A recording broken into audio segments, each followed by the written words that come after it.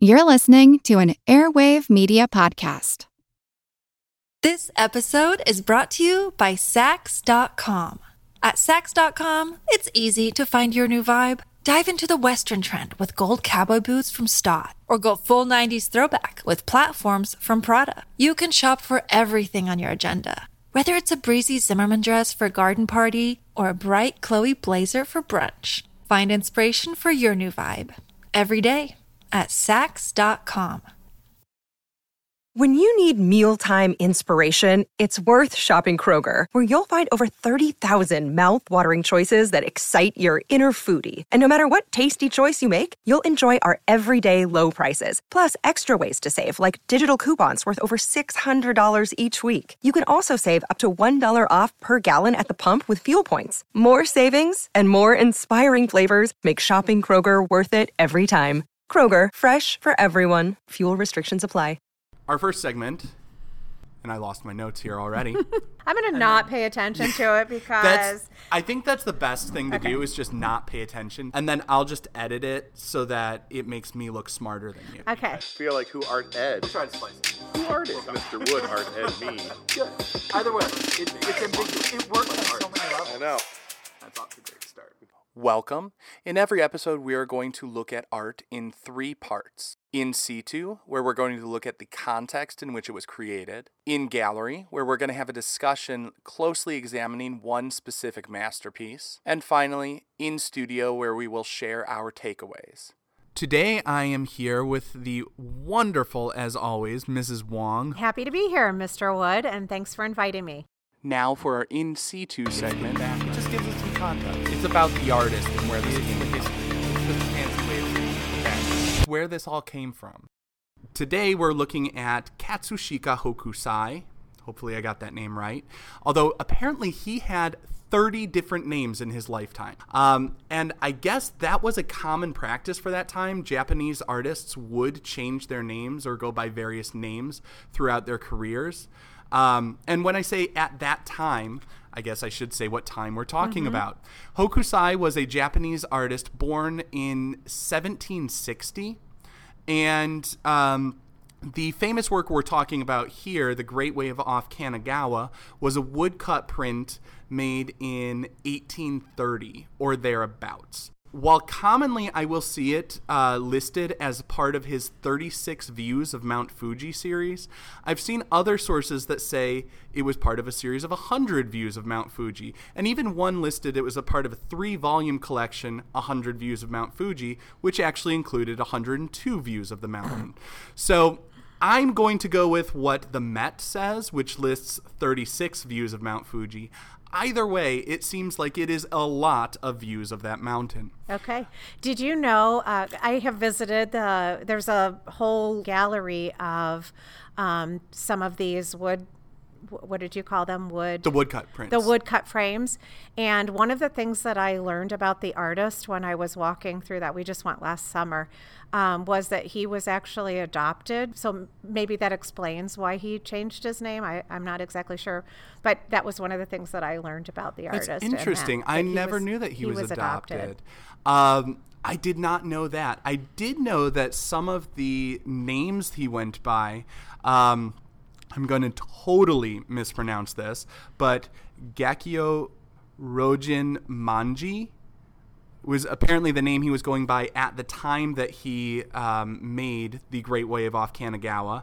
And that is roughly translated to Old Man Mad About Art, which I just find delightful that he is choosing to call himself the Old Man Mad About Art. So how old was he then? He would have been around, 1760 to 1830. So he's about 70 years old at that time. Right. And did he live in Tokyo? Did he live near the I believe he was from Edo. Okay. Now it's time to cringe a little bit and correct the record in the editing. I realized about 5 minutes after recording this that the reason the Edo-Tokyo connection was bothering me so much is because Edo is the former name of Tokyo. Edo was renamed Tokyo in 1868. This was the time when the ukiyo-e painting style, the art style, which roughly translates to like images of the floating world, was popular. And in that, you see a lot of sort of idealized landscapes that seem very peaceful and tranquil. And you also see a lot of like the idea of these floating world images were sort of celebratory of just like the pleasures of life, the daily pleasures and things like that. Well, this is quite the contrast. I then. know. Okay. This episode is brought to you by Sax.com. At Sax.com, it's easy to find your new vibe. Dive into the Western trend with gold cowboy boots from Stott, or go full 90s throwback with platforms from Prada. You can shop for everything on your agenda, whether it's a breezy Zimmermann dress for a garden party or a bright Chloe blazer for brunch. Find inspiration for your new vibe every day at Sax.com. Now for our in-gallery segment, we're going to have a discussion looking more carefully at One Piece. I'm looking at this and I'm thinking like, that is a terrible day for those fishermen. Right. Like imagine you wake up, you're thinking, okay, I'm just going to go out on the ocean, I'm going to catch some fish, and that tsunami wave, the tsunami wave that is larger than the largest mountain. That's what I was wondering, because I'm sure it's the perspective that it's from so far away, but it does seem significant, the size of the mountain relative to the wave, and I wonder if that was his intention, to be able to show relative to Mount Fuji. Yeah, I think there are a few things in there, because like I think of Mount Fuji and the tsunami wave almost as metaphor in some ways, where it's like, you know, that mountain that is that symbol of stability and the highest testament to something almost eternal in as a stable presence in your life is there. But that tumultuous, the churning and all the froth on the wave, and it almost looks like there's tentacles coming out of the wave. Looking from this perspective, it almost looks like it could devour the mountain and take over. Yes, it looks like the mountain is in the jaws of that wave. Exactly, and you know it in some ways could be read as metaphor for like how that thing you see as so stable and eternal, there is something that can upend that even, exactly, you know. Exactly. And I also think, like you say, there's a little bit of linear perspective there. There's that sense of depth because of the fact that not just the wave is larger than the mountain, but the boats and the people, if you look at those proportionate to the mountain, that shows a little bit of scale and depth to show that mountain is clearly far away, because we all know Mount Fuji is significantly larger than the largest boat that they would have created. Right. Right. I've also just pictorially found it interesting how there's the wave that's in the foreground that's not quite cresting and crashing yet. It almost sort of feels like a mountain peak to me. Oh, interesting. It does look like, because it doesn't have the tentacles or the fingers that are reaching out to grasp the fisherman. And it does kind of look like it's just a snow-capped peaceful peak. So I didn't notice that before, but now that you pointed out, I can definitely see it. It kind of is the mirror almost of what's going on in the background with Mount Fuji. What's jumping out to you about it? There's often a lot of tranquility right before, because the sea is almost like glass before a tsunami comes in. In fact, all the water actually recedes from the shoreline.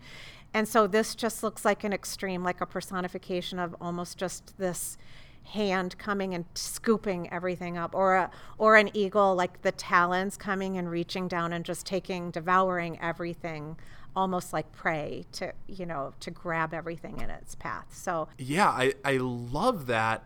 I think that is a really good way to interpret this, like talking about what are we seeing here in the enormity of the wave, and then the connection you're drawing to the personification or sort of anthropomorphizing nature like that. It's more powerful than the people in the boats. It's more powerful than the mountain. It towers and looms over everything.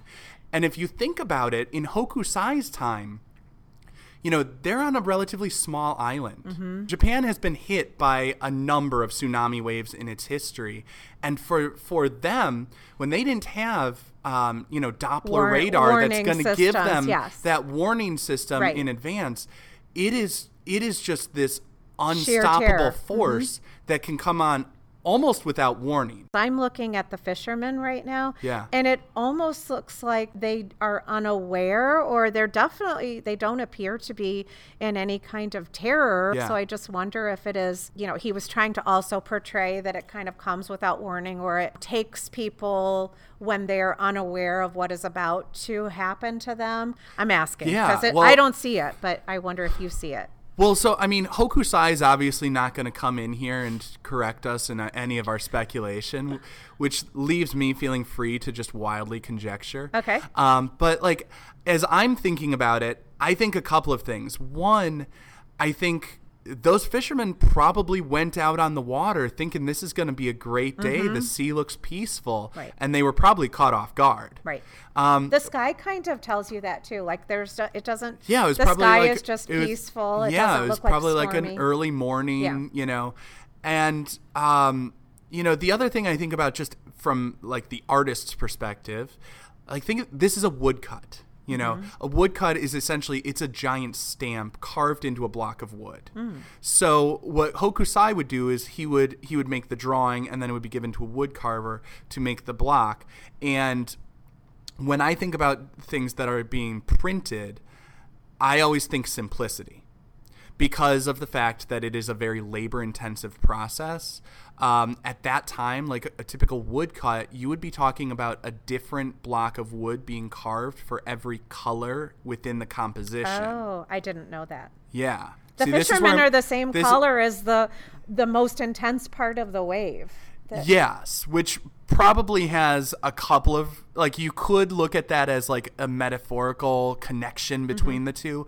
There's also just the practical possibility that maybe he is trying to distribute his colors and balance the composition and simplify things by doing those color separations and thinking about like, okay, well, they can't be the blue of the water. Right. They like, what color are they going to be? There they are have only to stand like out 3 colors in this. There are only just the tans and the blues and then just the white. So the blues we actually see, if you look carefully, there are 2 blues. There's an indigo and there's a Prussian blue. Right. Which I absolutely love, that combination of those 2 different blues and those subtle highlights on the water. I feel like that makes the piece. I feel like that little addition that it's not just blue and white, but there are different shades of blue. I see it now. Yeah. I feel like that is what gives life to the water and to the waves, and it gives it a little bit more dimension. It gives it some highlights, and if you think about it, actually, the wave is what is more defined than anything else. Right. It's not just the scale of it, but also the definition given to it and the detail given to it makes it stand out and hold the attention more than anything else. So I always like to end my in-gallery segment by asking, like, if you could take this and put it anywhere, where do you think this should hang? I guess I would say because it would definitely be much more meaningful if it were in a place where people could connect emotionally. I definitely could see it being like in the Pacific Northwest or any place. I mean, this is obviously in the Ring of Fire, where this is, something that they live with all the time. They live with this, threat.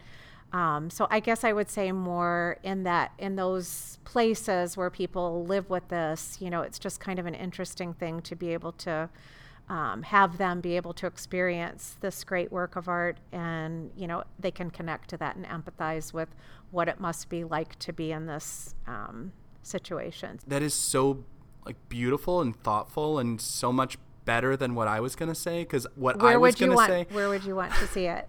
I would put this up at the entrance to a line where you rent paddle boats. Because I just think of this is the irony of it, a little bit of the irony, but also I just think of my kid getting out onto a paddle boat, and I want to be like, just remember, you need to take this seriously, because water can be a fun force, but a destructive force very as destructive well. Force. I have a student gave me a journal, and this is the image on the cover. So I don't know if it came from, an art gallery or if they just found it in, Target. But I've always loved this piece. It is a beautiful piece, and it's actually very widespread. Hokusai was a very prominent artist in his day, and his woodcuts and his prints were influential not just with other Japanese artists, but his contemporaries in Europe. Again, we're talking about 19th century, so we're talking about artists like the Impressionists, Van Gogh, Monet, Manet loved it. So he's their contemporary? He's the same then? I mean, he was around the same period. Okay. He was a little bit earlier. Okay. The Impressionist movement was like mid to late 19th century, whereas Hokusai was early to mid 19th century. But they looked at and collected his work. And like I said, I know you like Degas. Degas was very much influenced by the way that Hokusai he would depict people in sort of natural actions instead of carefully arranged poses. Gotcha. And we see that in a lot of that impressionist work that is trying to capture just what's happening in that moment, Right. that ephemeral.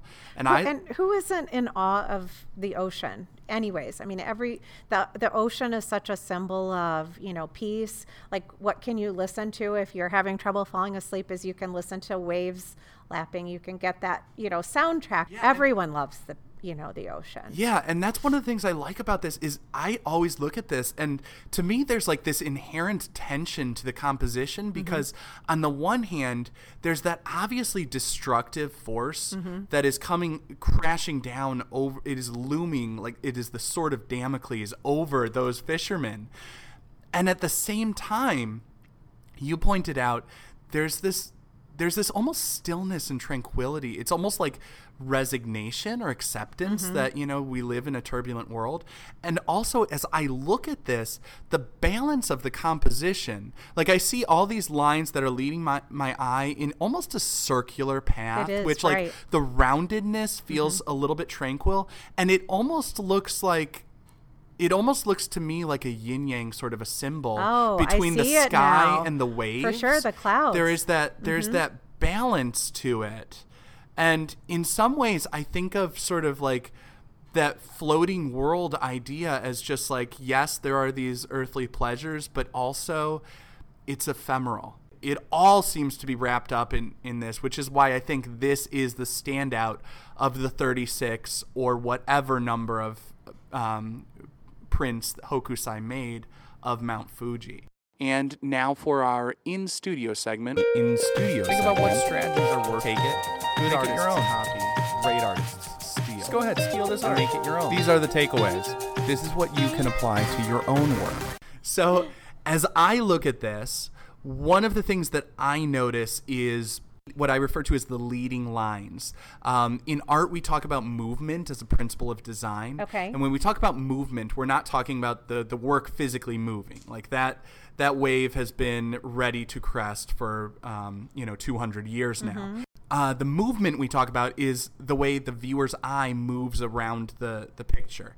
And the human eye naturally follows lines. And as I look at this, the contrast of those white peaks on the mountains, it creates this pathway for my eye to go. There's this sort of circular path for my eye to follow, and that holds my attention. Moving away from like the technical components, I think one other takeaway I have for this is, when creating a composition, I think it's really important to create drama and action, but we're not seeing the waves crushing the boats.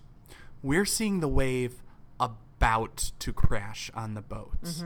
And it's that sort of potential energy. It's that we're anticipating what's going to happen next that I think draws me into this picture. I like that. It's so interesting because, if you draw it back and connect it to what we were talking about a minute ago with the Impressionist, a lot of their pieces seem much more almost static. Like they were trying to have you feel what it would be like just in a moment of time, like a breath or something. But this is really the anticipation of what is to come. Like you said, the potential energy of it. Right. But to me, like the movement across the sky in Starry Night feels so much like that tsunami wave cresting across there.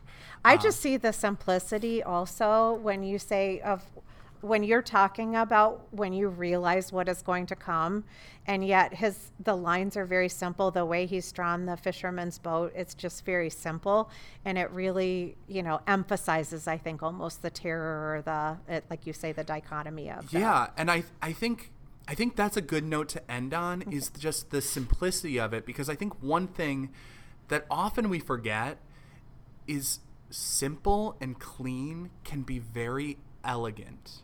And simplicity and removing details makes something a little bit more open to not only interpretation, but it also makes it more open to people to connect to. Because we don't see necessarily the clothing that those fishermen are wearing. We don't see the detail, the level of detail that tells us exactly who those people are, what time and what culture they came from. They became just symbols of human beings out on the water, which makes it a little bit more timeless and universal. And I think that's part of the reason that this holds up, like I said, almost 200 years after it was made. Right. Well, I just would like to thank you for inviting me to do this. And I would like to encourage everybody to, occasionally step out of their comfort zone and try and talk, with somebody about art or poetry or something that you just have, it takes a little bit more thought, because this was definitely outside of my comfort zone, but I enjoyed it very much. And I learned something completely new that I can take away. So thank you for challenging me and inviting me. Well, I need to thank you for coming on to just my second episode that I'm trying to figure out the format for, and always being up for helping with stuff. You helped me with National Board. You helped, little things like, hey, you we might all want help to look one at another. You might want to look at the standards before you write things. But, I appreciate that you were willing to step out of your comfort zone. And I hope also, while you say this is out of your comfort zone, I hope you realize you don't come across as someone who is out of their depth or out of their comfort zone.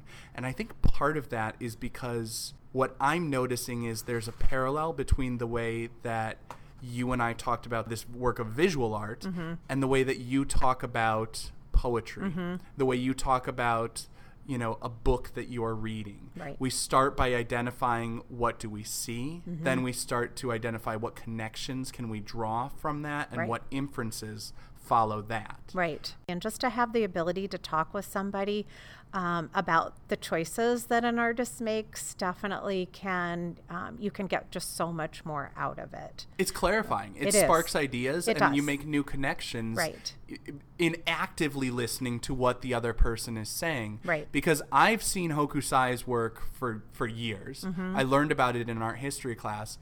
I did a little bit of research in preparation for this discussion, and still, I feel like I know it better now than I did as I was reading about it, as I was hearing about it, because now we're talking about it, and that forces me to clarify my thoughts and also hear a different perspective on it. So thank you very much. Thank you. I learned something. Thank you.